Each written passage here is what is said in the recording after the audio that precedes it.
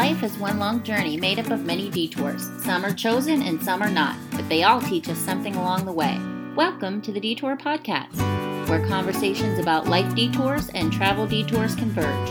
It's one part human experience and one part travel experience put together to teach and inspire us to take the detour and enjoy the wander.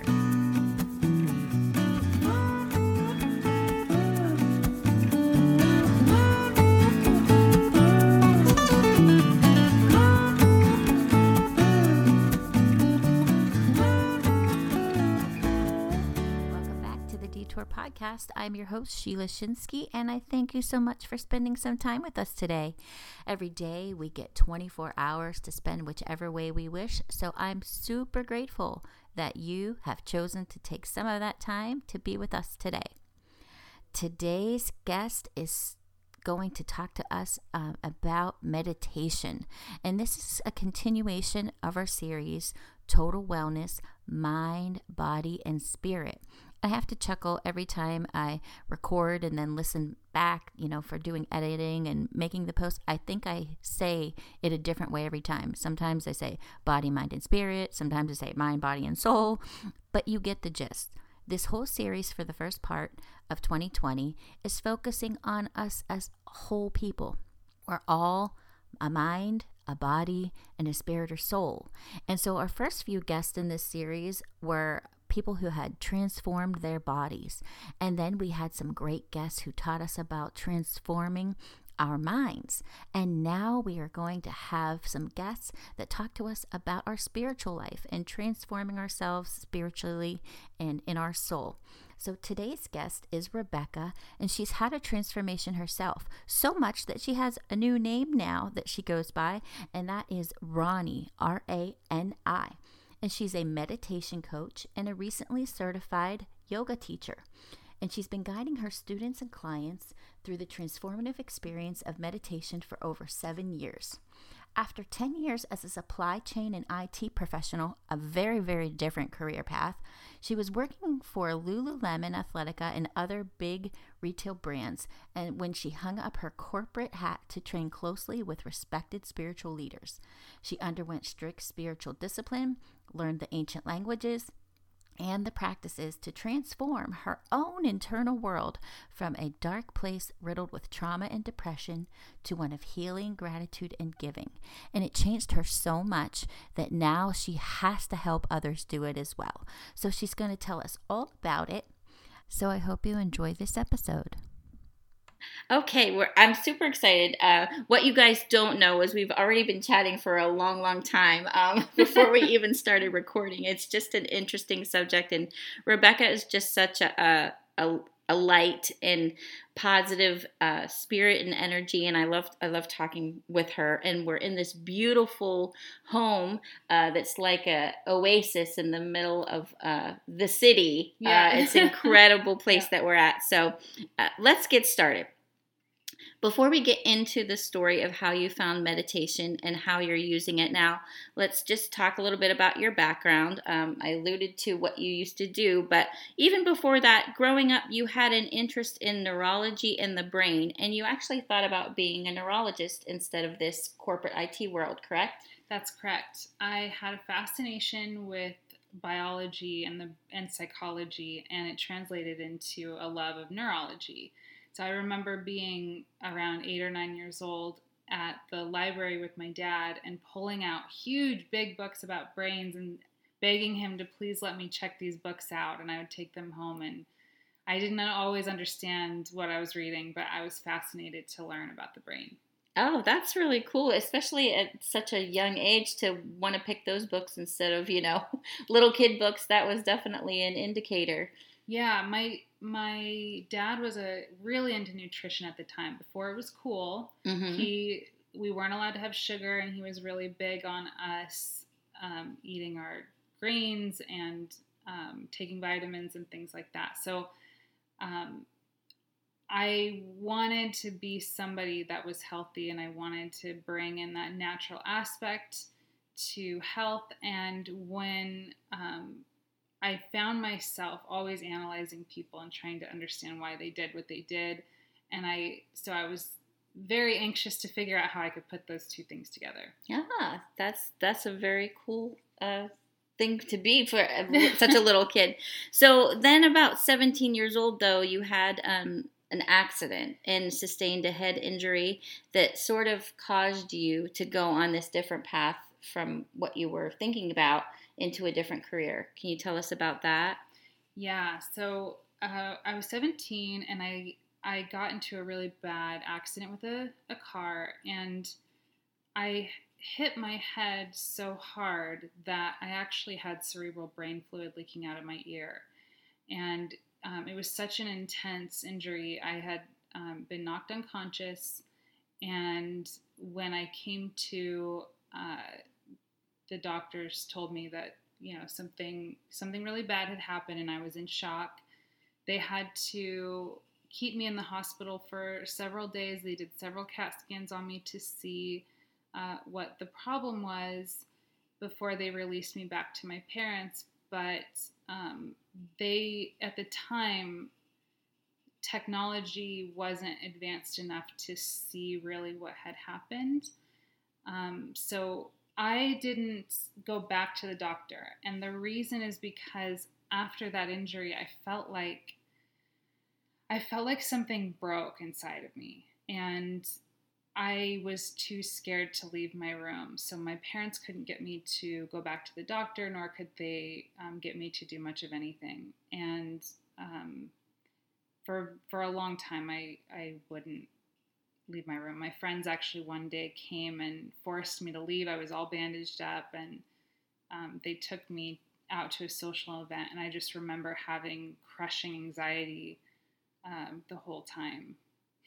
Wow. So were you, so you were, diagnosed with a traumatic brain injury, and were they wanting to do additional treatments? Were they saying like this would get better, or you just got so paralyzed you just wouldn't go back? It was, so at the time my parents were in the middle of a divorce, and so they didn't really have the attention or the capacity to really be there for me. That was my experience anyway. And so it would have been left to me to actually follow up and do something. But because I had so much anxiety and I really was just scared of the world, there was just no way. I almost didn't want to know. And because of what I had learned about the brain, I knew that, or in psychology, is that if I believed that I had a problem, I would always believe that. And so there was a part of me that was scared to know the extent of the damage. You just didn't want to acknowledge that and then have that carrying around with you. That's right. So a little bit of denial, like, yeah, la la la, this isn't happening. Right. Yeah, I would say so. Yeah. So you obviously did graduate high school. Did you go off to college, or did you start in this career, or what happened next? Yeah, well, I was in the middle of, because of my love for science, I was in advanced math and science classes, and so I started going to, they had a program where you could start going to college your sophomore year. Mm-hmm. So I was already going to a college at the time, and after the head injury, I was really finding that it was hard to focus on studies and do that. So gradually, I stopped going, and I just put in to finish off my high school diploma. I just did your requirements for high school. Requirements for high school, and then I didn't end up finishing the degree. I ended up dropping out after that. Okay, so at some point though, you did get into this career and well enough to be sent to Australia, right? Yeah. So because I had dropped out of college. Actually, because my parents got a divorce, I started taking care of myself after that. So I had a full-time job when I was 16. I really was working throughout this whole thing. Mm-hmm. And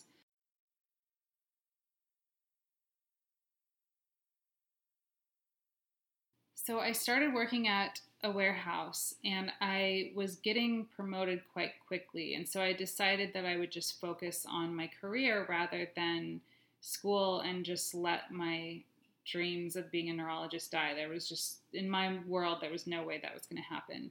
So they promoted me up till I was managing an account, and it happened to be Lululemon Athletica. And that Lululemon had decided to open their own warehouse, and they asked if I would come help manage it. So I, of course, said yes. It was a great opportunity. And I moved to down from Seattle to further south in order to help open up that building. And we did that for about a year and a half. And then they said, hey, you know, we're looking to open another building in Australia, so we'd like to send you to help with that one. So, of course, I mean, I said, yes, absolutely, I'll go to Australia. So they sent me to Australia, and I helped open a building there, and I did that for 2 years. And around that time, I was, you know, one of the things that had come with my injury was that I was experiencing, you know, the anxiety and the depression were always there. And I was able to deal with them by focusing on work. You know, if I just put my whole life into working, and so I wouldn't have to think about it. But there was definitely a, you know, underlying there. When you couldn't distract yourself, it was right there. Right. And when I got to Australia, that started to translate into drinking. It's very culturally appropriate. I mean, drinking is like drinking beer there is like drinking water.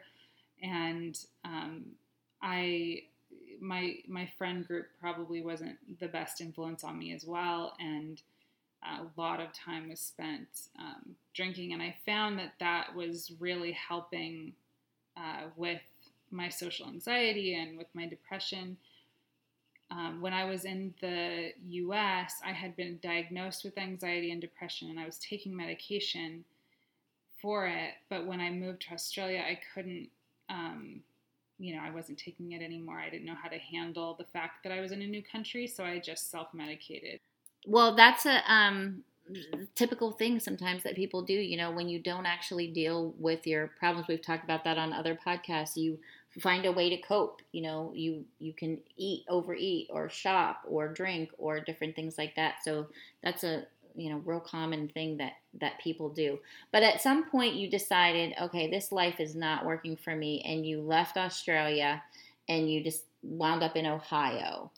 Yeah. And then this kind of led to the whole meditation detour.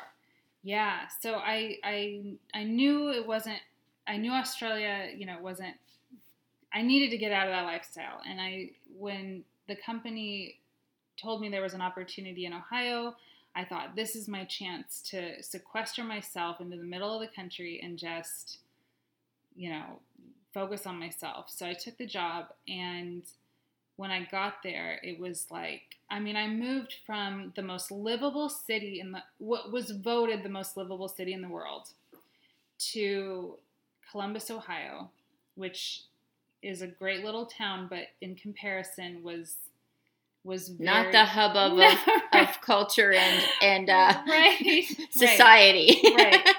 No offense to any Columbus, Ohio listeners. Right. Their main focus is football, and you know, and I had, you know, so yeah. I had a really hard time making friends. I had very much acclimated to Australian culture, and it was very difficult for me to relate to people in the U.S. So not only was I not able to make new friends, but I wasn't really getting along with the people that I worked with. I was in a new, you know, they had moved me from managing operations to working in the IT department. And that was a huge transition. All of a sudden, I'm not in charge anymore. All of a sudden, I don't know. I'm not the smartest person in the room. I don't know what's going on as far as IT. I'm learning, you know, I was okay, but, you know, it wasn't your forte or your comfort level. Right. And so, and on top of that, I'm trying to not drink anymore. And I'm going through what I didn't understand at the time was a huge physical, emotional withdrawal of my lifestyle. And I knew, I really had felt that I needed to be there. And so I prayed, at the time, certainly wasn't religious. I wasn't totally sure if there was a God. I just knew though that I was supposed to be there. And I thought, if this is, I'm just going to cry out to the universe and ask for some sort of guidance. So I did, and I went out. I said, I need something. Give me a sign. And I went out for a run one morning, and it was a really cold morning, and I did not normally do that. And I saw a sign for a spiritual fair, and I thought, okay, it just really struck me. So I thought, I need to go to this fair. And I went, and I met a couple that I really resonated with. And I said, okay, great. And this is a sign from the universe. I have friends that I can relate to now. They had traveled outside of Columbus. And so, that was... You had some commonalities. Commonalities. They weren't born and bred, and right. They had at least left the state, right? Right. There was something to talk about. Right. And they invited me to another conference or another, weekend, like a mind, body, spirit kind of thing. Mm-hmm. And so I said, yeah, we'll meet you there. And so I went, and I walked in, and as soon as I walked in, there was a man at a booth across the room, and he just stuck out like a sore thumb. He was a small little Japanese man, and in a sea of white Americans. And so as I went over to him, I said, what are you doing here? And he said, oh, God is inside you. You need to be healed. And I was it was so like in my face, Mm-hmm. because that was his response to me. And I said, oh, okay. And then he stuck his hand out, and he waved it around my lower areas. He says, you shiny here. And then he waved it around my head. He goes, but shiny here. Ah. He said, healing is donation only. I'm like, okay, I guess I'm getting a healing. What does all this mean? Yeah. And, it was just so outside of my realm of understanding or experience, but I just thought, somehow, I was just going with the flow. Mm-hmm. So I sat down, and we're in the middle of this room, and there's so many people, and I was so embarrassed, but I just was like, whatever, Mm-hmm. And he told me to close my eyes, and he started doing his thing, and I could hear him chanting, and, I could feel his hands kind of going around me a little bit. I'm not like, touching me, but just, going around. And then afterward, when he was he blew on me a few times. And you're like, what's happening right now? I remember being so embarrassed, like everybody must be staring, but I just, it's fine. So afterward, he goes, oh, now you shiny. And I gave him a donation. I gave him a really big donation, because I remember just being like, thank God for this, Yeah. Like, I'm glad to be shiny now. And then I left, and I thought, okay, well, that was weird, but whatever, that was all right. And I just kept thinking about it, because it was such an odd event, and it kept staying in my mind. So I texted my new friends that I had met at that conference. I said, hey, are you guys available? Something kind of strange happened today, and I'd really like some people to talk to about it. And they said, yeah, go ahead and come over. So I went over. This is my first time to their house. And I came over, and I walked into their apartment, and there was that man, that Japanese man. What? sitting on the couch, and he was laying down, and I walked in, and he stood up, and he looked at me, and he goes, oh. Shiny girl. Yeah. He goes, we need to talk. And I was like, okay, sure. Rebekah, are you pulling my leg right now? Like, this has really happened. It really happened. It was straight out of a movie. I was going to say, I'm having, like, Gremlins flashbacks or something, like, don't feed after midnight. Right. He's going to give you a mogwai or something. I'm telling you what, it was one of those moments where it was so surreal that you just had to go with it. Yeah. Because, obviously something's happening here. Right. Mm-hmm. And so I sat down and I said yes, and he just started expounding on the secrets of the universe. I mean, the stuff he was telling me, first of all, was way over my head. I had no idea what any of it meant, but I could tell that it was important. And so I kept listening and I kept asking questions, and I basically was forgetting it right after he told me, because it was just so out of my sphere of understanding. And we talked for a good hour and a half. And he told me to come see him the next day, and he was going to teach me how to do that healing technique that he did on me. So I said, okay. So I went to the center where he was going to be, and I watched him do a healing on someone else. And afterward, he said, "Did you watch?" I said, "Yeah, but I have no idea what you did. I don't know why you did it. I don't know, I'm not going to remember. I didn't take notes." And I'm like, "You need to, you need to show me again." Yeah, you got to explain this. Right. Was this like a Reiki type thing, or? It was, I mean, now that I know what Reiki is and I know what he did, it is slightly different. Oh, okay. But at the time I didn't. Okay. No. And he looked at me and he goes, "Don't worry, you'll remember," and ran off. And he was like, done. He's done with me. I'm done. Okay, Mr. Miyagi. And so I was just like, wax on, wax off. Don't ask any questions. Right. Oh my goodness, this is funny. Right. So no wonder this was I would be going back too. I would just be like, wait, what's going on here? So that was that. And I just was like, well, I just had a weird weekend, and that was, and that was it. And I basically forgot about it because there's nothing I could do. I had no idea what he said, and I had no idea what we did, and that was the end of it. So about a month later, though, I just got the inspiration that I've heard so much about meditation. I should really try meditation. And so I Googled on YouTube, how to meditate or meditate, whatever. And I found some YouTube videos, and I just started practicing with that. And I remember the first time I sat down and put music on, headphones on, and closed my eyes, I freaked out. I mean, I could not handle going inside. I couldn't handle closing my eyes and being still. It absolutely terrified me. What, can you explain that a little bit? Like, so I know that when I've tried to meditate, like, I can't concentrate long enough. I think about all kinds of things. All of a sudden I'm making a grocery list, or, things that I never heard making noise in my house before. Suddenly I'm hearing something clicking, and the fans going, and there's whirring somewhere, and why is my dog breathing like that? Yeah.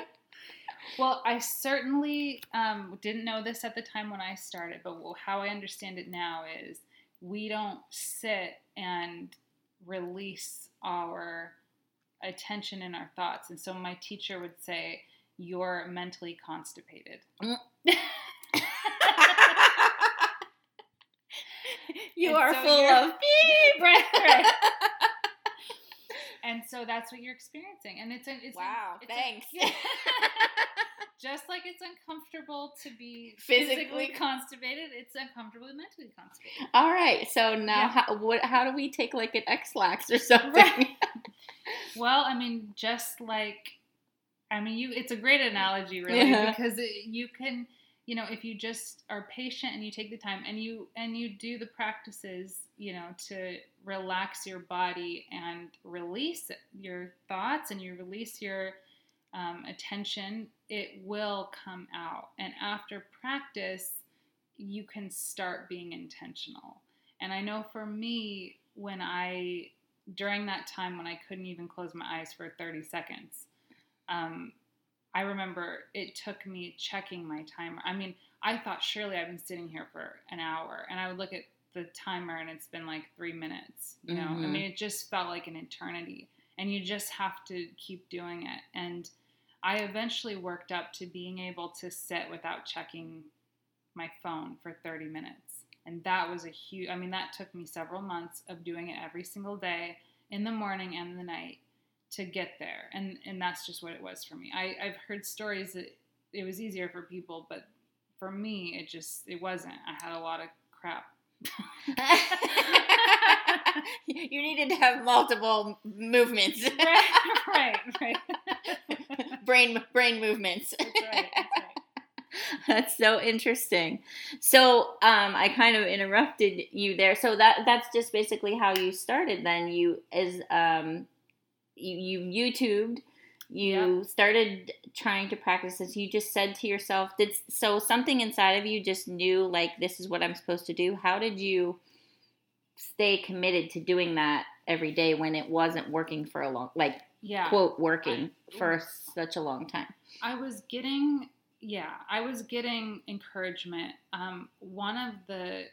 In the very beginning, I had this experience where I felt like I went out into outer space. It absolutely terrified me. It was one of the scariest things at this point I've experienced some pretty freaky stuff, but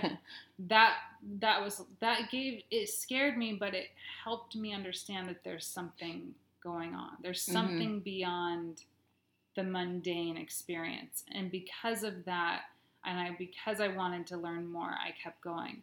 And because I was doing it every morning, I thought, I really ought to do this at work. I worked at Lululemon. It's a yoga apparel company, so we do yoga at work. It wouldn't be totally outside of the realm of acceptance to meditate there. So I asked if I could start meditating at work, and they said that was fine. And so I invited everyone. I said, if you want to come meditate with me, I'm going to be there every morning at 7 a.m. to do it.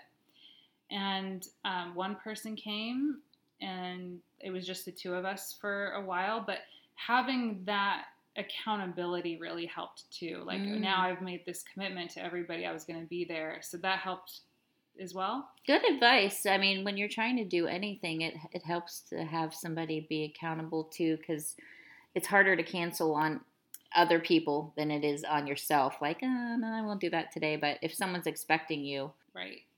After that first person, then more people, she told other people, and so someone else came, and then pretty soon we had 30 people in that room every morning meditating together. And you would just put on some relaxing music and everybody would sit there, or? Well, I put on YouTube, I would test out YouTube videos that I liked, and I would put those on, and then eventually one of the girls said, you should really start leading us in meditation. And girl, that freaked me out. I didn't know what I was doing. I didn't know, I didn't want to do that. And I understood, because we would sit there sometimes, and some people didn't like the meditation, or really, really bad ones would come on. And so I understood that we could get some continuity if I started doing it. So I started researching how to lead meditation, and how to write scripts, and, just learning more. And thanks to the feedback of the people who came with me to tell me all the things that they didn't like about what I did and what they did like, I got a lot of instant feedback. And since I was doing it every day, this was like, I was getting a lot of feedback very quickly. So I was able to adjust to the room. I have a scientific mind, so I'm always testing. Okay, who liked it? Why did they like it? What worked? What didn't work? And why? Why is it that we can all meditate and 5 people in the room loved it and had a great experience, and 10 people didn't like it and nothing happened? It was crazy. So I started really analyzing. Yeah. And what I found actually through a lot of research was that we have different brain types, and depending on what kind of brain you have, you will resonate with different kinds of meditations. Oh. And I'm kind of jumping ahead because I didn't learn this until more recently, but there's a neurologist at UCLA who I happened to get in contact with, and he's done brain scans on people and various different activities, and he got really into meditation and doing a lot of the same practices I do. And so he started testing all this out, and what he found was that there's a correlation between your Myers-Briggs personality and how your brain relates to reality and your internal world. So what that means is when now as a meditation coach, I have them tell me what is your personality type, because that tells me about your brain, and that tells me what kind of meditations will most likely resonate with you. Ah, without going too deep into it, can you break that down a little bit? Like if you're typically, I don't know what I've done this test like a long time ago, so I can't pull it up into my brain right now. What they are. Yeah, give me some examples. So if you're a feeling type, and we all have feelings, so but there's a type that relates to the world through their feelings. You'll resonate more with internal body meditations and experiencing, like the gratitude meditations and manifesting meditations, things where you can project your internal world into your experience of the meditation. Mm-hmm. If you're an introvert, you'll appreciate more of what's going on inside of you. If you're an extrovert, you'll appreciate meditations where you're impacting different kinds of, like going on a beach, long walk on a beach, or some sort of guided visualization. For some people who, like for the sensates, they appreciate having a traditional background, like understanding where this meditation came from, what kind of what influenced it, and what's it going to, why does it matter, and what am I going to get for it. If you're a logic thinker, like if you're an INTP, for example, you would probably not want all that. That'd be fluff. All of that would be fluff, and you would just want to do a body scan. You just systematic, Yeah, get to the point. Get to the point. Yeah. Don't walk me down the beach. Right. Yeah, just like let's do the body scan. Get to the point. Yeah. And for people that aren't that familiar with some of these terms, maybe not familiar with meditation at all, can you just briefly explain what a guided meditation is? Sure. Yeah. So a guided meditation, you would first sort of relax, and then you would start in your mind's eye to visualize a scene or a scenario, and that can be used for either relaxation. It can be used for mental practice. So like a lot of athletes do this, where they'll imagine themselves running the track and going through the finish line, and it's a sort of dreaming while you're awake. Okay. And so for someone designing a meditation in that way, there should be some kind of goal for that. For me, it's either relaxation, or sometimes it's just fun to experience those things. You go into the subtle world of yourself, and the imagery, just like how in your dreams they represent different things, mm-hmm. the imagery of a guided meditation means different things and can have a physiological effect on you. So one of the more famous meditations that I've done, where you're grounding yourself, you're sitting by a tree, and you're imagining that roots are growing down into the ground, and there's an energy exchange that you have with the earth. And most people after this meditation will come out feeling really centered, really grounded, and really energized to start their day. It's a great morning meditation. And this is what you're imagining in your mind really is energetically going on. Just like how people have said, you set your goals and you visualize your goals, you make that stuff happen. Mm-hmm. And just like how, if you want to get down to a scientific level, it's been proven in quantum physics that the observer actually impacts atoms. And so I'm not a quantum physicist, and I don't want anyone to get, caught up in that. But it is, we know that just observing affects reality. So in that same way, when we intentionally visualize and we intentionally create an experience, it does actually go on in our body, and it does actually affect the physical world. Well, something that maybe some people who aren't quite grasping this or whatever might grasp is sort of, we hear a lot now about, positive affirmations and the science that they're now finding where it changes the actual brain chemistry, or the I forget the actual word, but like the grooves, the neural pathways and the grooves within your brain. And so saying positive things, saying affirmations of, I am strong, I am smart, you was kind, all those things. Yeah. If you repeat them enough, the same way as if you do the negative, you can adversely affect yourself. It literally does change the brain chemistry, the wiring, the neural pathways, and all of that. And all of that science has really been in the mainstream now. Yeah. If some of this meditation stuff is a little over anybody's head.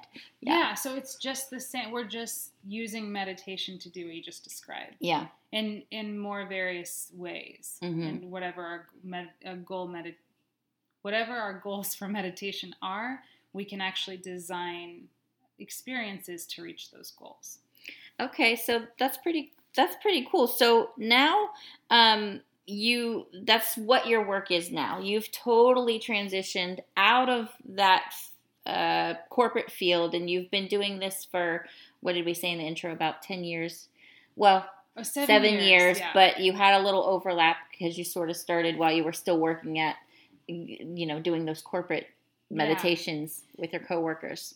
Yeah, I would say, so, imagine me, I'm in IT, I'm a professional, and I'm going on about meditation with everyone, and I'm looking really weird, there's a lot of, and it was so real to me, what I was experiencing and what was going on in my life was so real to me that I couldn't pretend it wasn't. And so, I'm going to work and I'm meditating, and all of a sudden I'm the weird spiritual girl. I don't know what they said. And when you say this was so real to me, what are you referring to? What was so real to you? The changes changes that were happening in my body, in my life, everything, the people that were entering into my life, they're after meeting that Japanese man, which was a pretty incredible experience, more of those kinds of things were happening where people would, there was, I don't even know, I found this man who was a holistic coach, and he said, I'm supposed to teach you.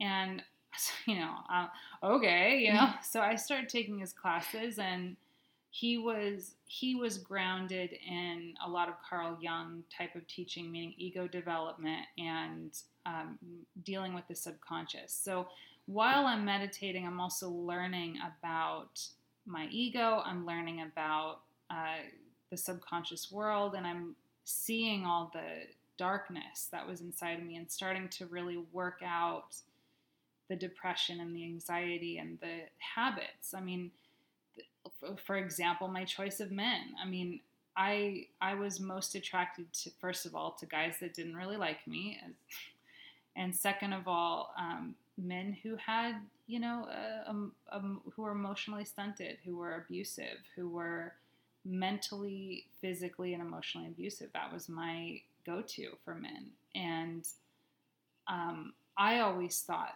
that, there's I did that, I deserve this, or there's something, that I did wrong. And through the coaching and through the meditation, I started to get a sliver of separation between what was going on in my life and my consciousness. I don't know how else to say it. I remember there was this moment when I was dating a guy, really into my meditation. I mean, meditation was my life. And of course, this man was quite emotionally abusive, so he's making fun of me for it. And I remember this moment, and I had just had a really beautiful meditation experience, and then I went to go hang out with him. And he immediately started just digging in on how awful I was.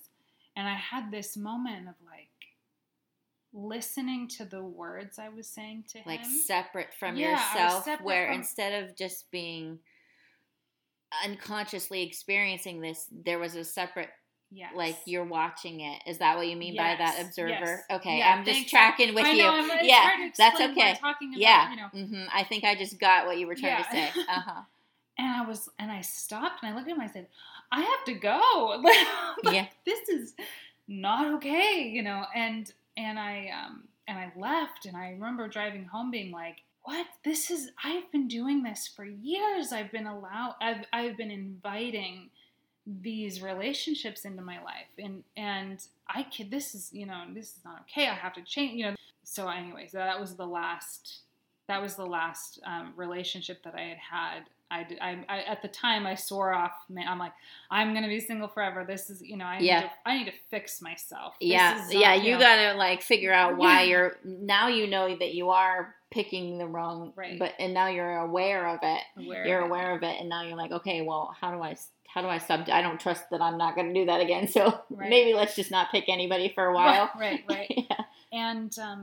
And this was going on in my work relationships, and this is going, all of a sudden I'm seeing who I'm being and how I'm inviting behaviors, and I mean, it was just a totally, I mean, imagine like you were the one that caused the train wreck and you thought it was the conductor, and all of a sudden you realize that no, you are the one, you're the reason that your life isn't the way you want it to be. And I've been blaming it on all these other things. And so it was really confronting. And work had just then transferred me back to Seattle, which is where I'm from. And they asked, it was really cool, is they also asked me to teach meditation there. So now, again, I'm rebuilding that community. I'm having, you know, again, the room's filling up. We're having all these beautiful meditation sessions together, and I wanted to bring more to the people I was sharing with, the people I was leading. And so one of the amazing people I met took me to a spiritual center, meditation center, and she had done Reiki on me, actually. So that was my first experience of Reiki. And I was really uncomfortable at that spiritual center. So they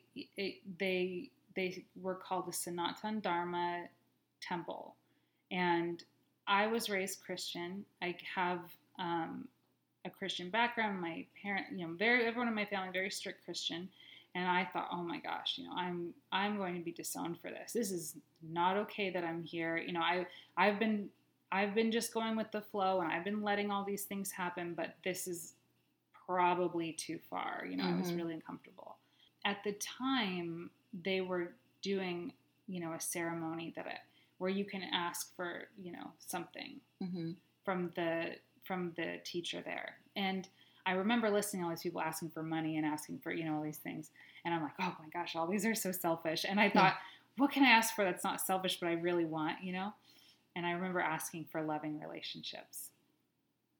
And I mentioned that because hopefully I'll get back to that later. But I went home and I couldn't shake the feeling that, like, oh man, I've done something. I shouldn't have gone there. Shouldn't have gone there, yeah. Mm-hmm.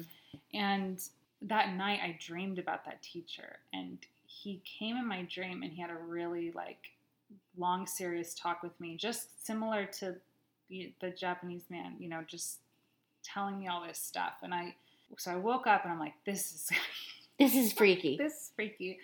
And I thought, I need to tell my family, first of all. And I thought, I'm going to test the waters with my brother to see how, because he's probably the most open-minded of all of them. So I called him up and I said, hey, can I talk to you? And he said, yeah. I said, I need to tell you something. And I said, I met a Swami, which is what the teachers are called, Swamis. And the line goes silent.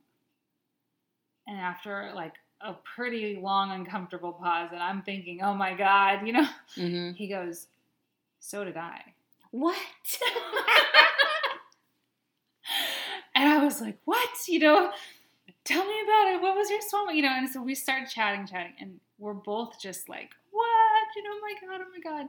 So he told, and I said, I'm so uncomfortable about this man. And he said, well, mine's an American, he's an American. He's really awesome. You should come and meet him. he has, all these. So he gave me his website and I got to see, I'm like, oh my God, like this, there's so much juice here. Like there's so much information about how to make meditation even more deep and even more useful, that I was like, it's okay. I get it. Universe, I'm going to learn about this. I'm going to move past my discomfort and I'm going to try to learn this. And I emailed him and, he said, yep, you just start here, try these things. And his big offering was that he understood the Sanskrit language. And this is an ancient language that's thousands and thousands of years old. And the language describes the subtleties of consciousness. And so he felt like, if I learned this language, that I would better understand, A, what was happening to me and what I was experiencing, and B, be able to more intentionally traverse the subtle world that I was experiencing through meditation. So I started studying, and I started bringing that to the class that I did at work, and I had fallen so in love with it. I thought, I just have to do this. This is more important to me than work. I was seeing the persona that I created at work, to go into work and pretend to be this strong woman, professional woman who worked in IT. And I mean, this was a male-dominated field that I was in. And I had created a persona to fit deal with into that world. Right. Yeah. And I could, because that gap between who I was being and who I really was getting wider, I thought, I cannot show up fake every day anymore. Right. Like, no longer can I do this. Right. Yeah. And not to mention, who I wasn't very, looking back, I wasn't very pleasant, know. And so, anyways, I just remember writing up my resignation letter, and I had been there for 7 years, so you have to understand this was a pretty big deal. And I just put it in my desk. I thought, I'm just gonna have this here, just in case I'm not gonna really share it with anybody just yet. Yeah. And then this girl I worked with just totally. I mean, the people are just in the corporate world can sometimes be so nasty, and I just remember, she had done something. I can't remember now, but she had done something, and it was the straw. And I was like, yep, done. Grabbed that letter, went up to my boss, put it on her desk. Sorry, I gotta go. Gotta go. Kind of like when you had that revelation with the bad boyfriend, where you were like, yeah, gotta go. Yeah, right. And then you're just like, at the job, gotta go. Yep, it's time to go. Gotta go. Yeah. Go. No further explanation. I just gotta go. Yeah, right. Yeah.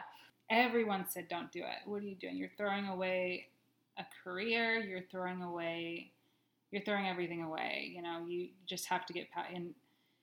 And I just remember that after doing that, I was driving back to my apartment, and I was in my mind, I'm like, oh God, did I just make the biggest mistake of my life? Did I, I need to turn around. I need to go back. I need to say I was wrong. I'm sorry. Just, give me my job back.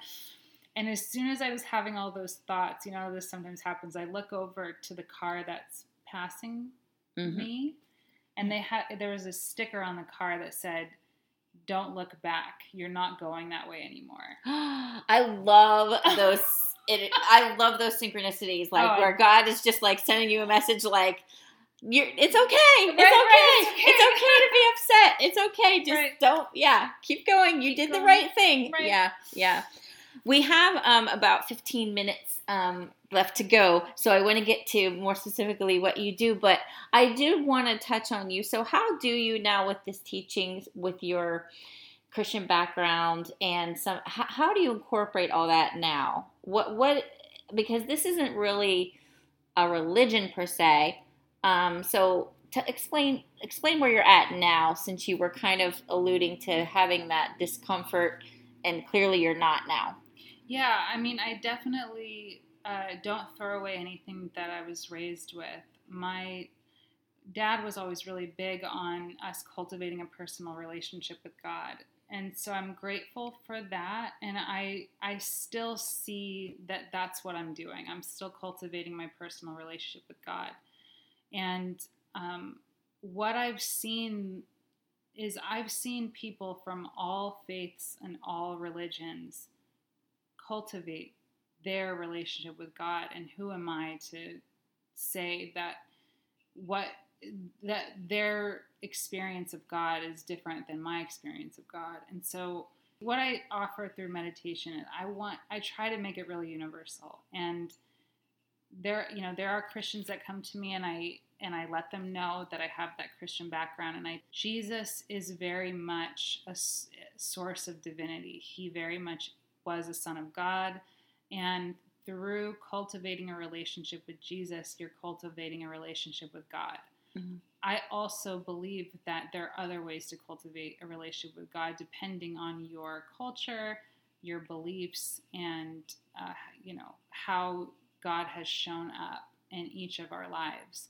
And I'm not here to debate that or to try and convince anyone of something other than what they believe. That faith that each of us has is our channel to divinity, and we shouldn't sever that. We should be nourishing that. And so, that being said, what I do in my practice very much has to do with the Sanskrit language. So I chant mantras. I connect with God by thinking of him in various ways, and sometimes even, in nature. So I think about how God shows up for me on the back of a bumper of a car, and God shows up for me in my meditation. I meditate on my heart, and I see meditating monks, sitting there. When all of those images just remind me of divinity. They don't necessarily, to me, mean that God is a particular way. I understand. So it's very personalized for you, and really, I'm in agreement with you that we do have to have that personal relationship with God, and the way that he meets us can be different. Yeah. And it is personal to you. Yeah. Yep. So that's good answer. I just wanted to know where you stood on that.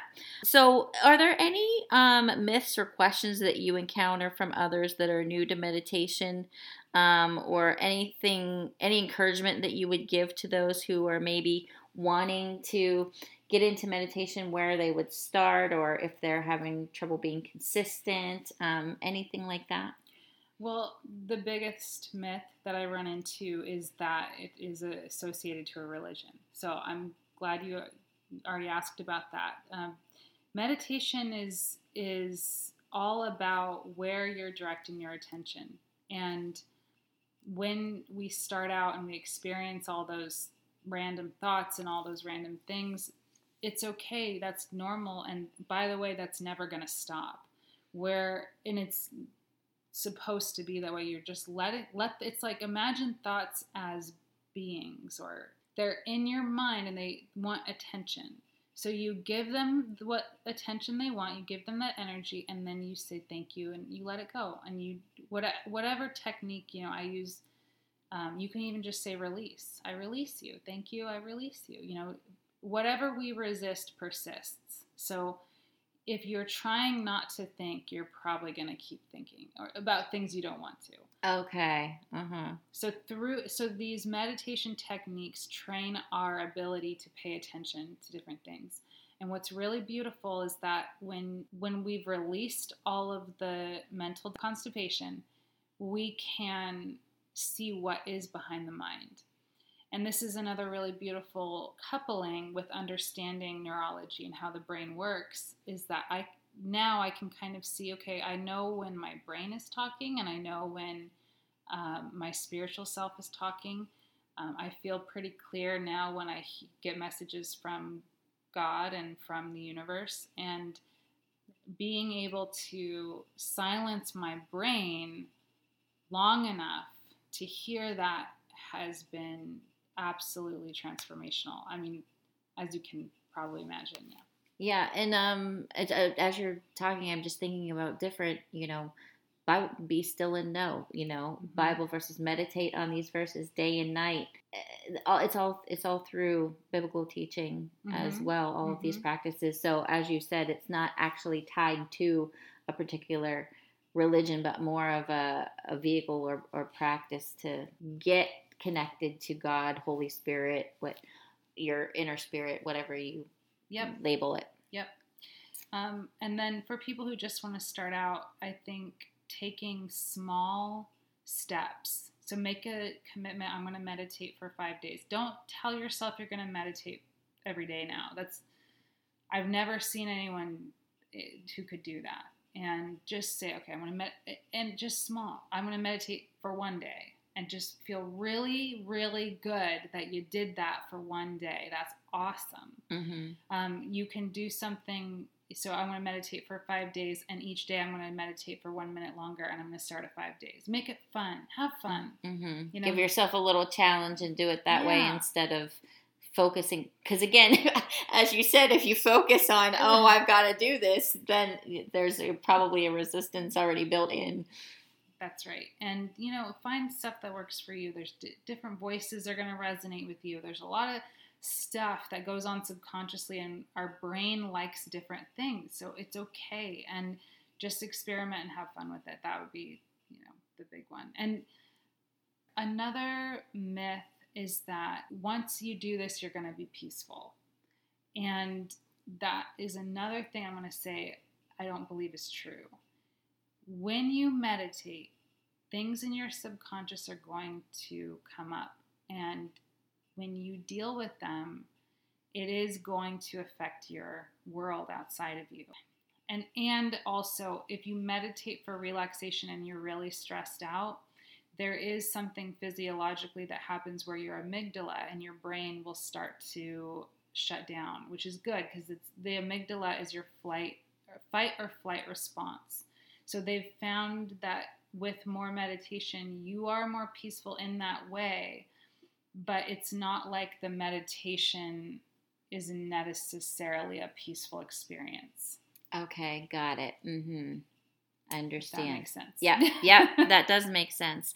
So, do you have meditations available that people can listen to? Tell us now what exactly that you're doing. I know that we had talked about this a while ago when we were planning for this day, and then in the interim, your whole life kind of changed. So, tell us how we can reach you, what you're doing now, and all those kind of things. Yep. So so now I'm a meditation coach. So I work with people. I make personalized meditations based on all of the different aspects of your brain and who you are. And I also do astrology. I learned that from my teacher. So depending on what aspects people are interested in, we can get a full spectrum analysis of you and then provide tools for meditation based on that. And I have a website. It is inhaleandrelease.com. There's recorded meditations, there's meditation products, blogs. It will be expanding because, as you said, my life is changing. And so I'm going to be adding more photos and videos and things like that. So that'll be growing. So it's important to connect with me to get updates on those things. There's a mailing list on the website that you can subscribe to. I don't bomb people. I just try to keep people updated and inspired. I get it, remembering to meditate and having that stuff, so I just share. My Instagram is Rani_right now, and Rani is RANI_right now. And my Facebook is facebook.com/inhale and release. So following me in any of those places, and then I share the opportunities. On Facebook, I do group meditations every Sunday morning. So there's a group on there. We all meditate together. The changes that are happening are going to pull me out of being able to offer consistently this year. So I've just gotten my 200-hour yoga teacher certification. And my fiance, I haven't mentioned that. So after all this meditation, all this healing, I have met my life partner, and we're getting married soon.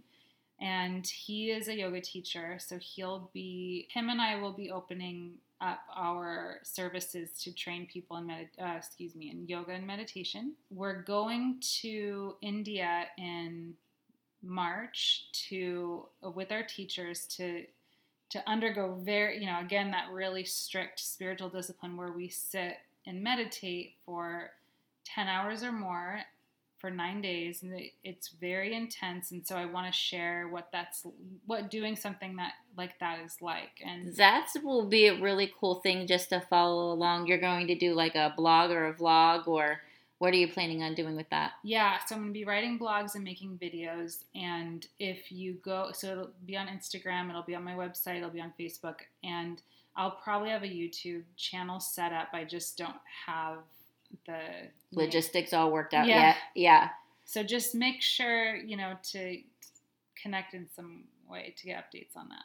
That sounds like really interesting stuff. I'm so happy that you had this detour and transition in your life, and you, when you were talking about, this corporate world persona, and you weren't actually very nice. I can't imagine it, because you're just an incredible person and so sweet, and your energy is just great. I've only just met you recently, but I'm just like, we could hang out all day long. I feel like you're just delightful, and definitely have given us a really, really interesting conversation today. So I'm so thankful that you've done that, and appreciate getting to know you. Yeah, thanks for having me here and letting me share my story.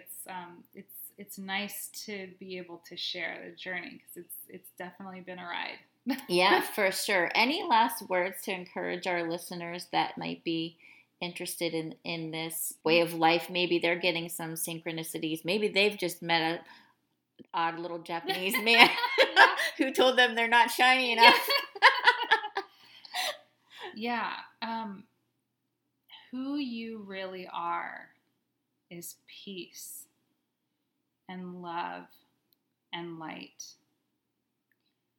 And everything that you do where you experience that that's not the case should be examined and analyzed, so that you can bring your own natural, beautiful light to shine in its place. That was awesome. Perfect ending. Thank you so much, Rebekah. Thank you, Sheila.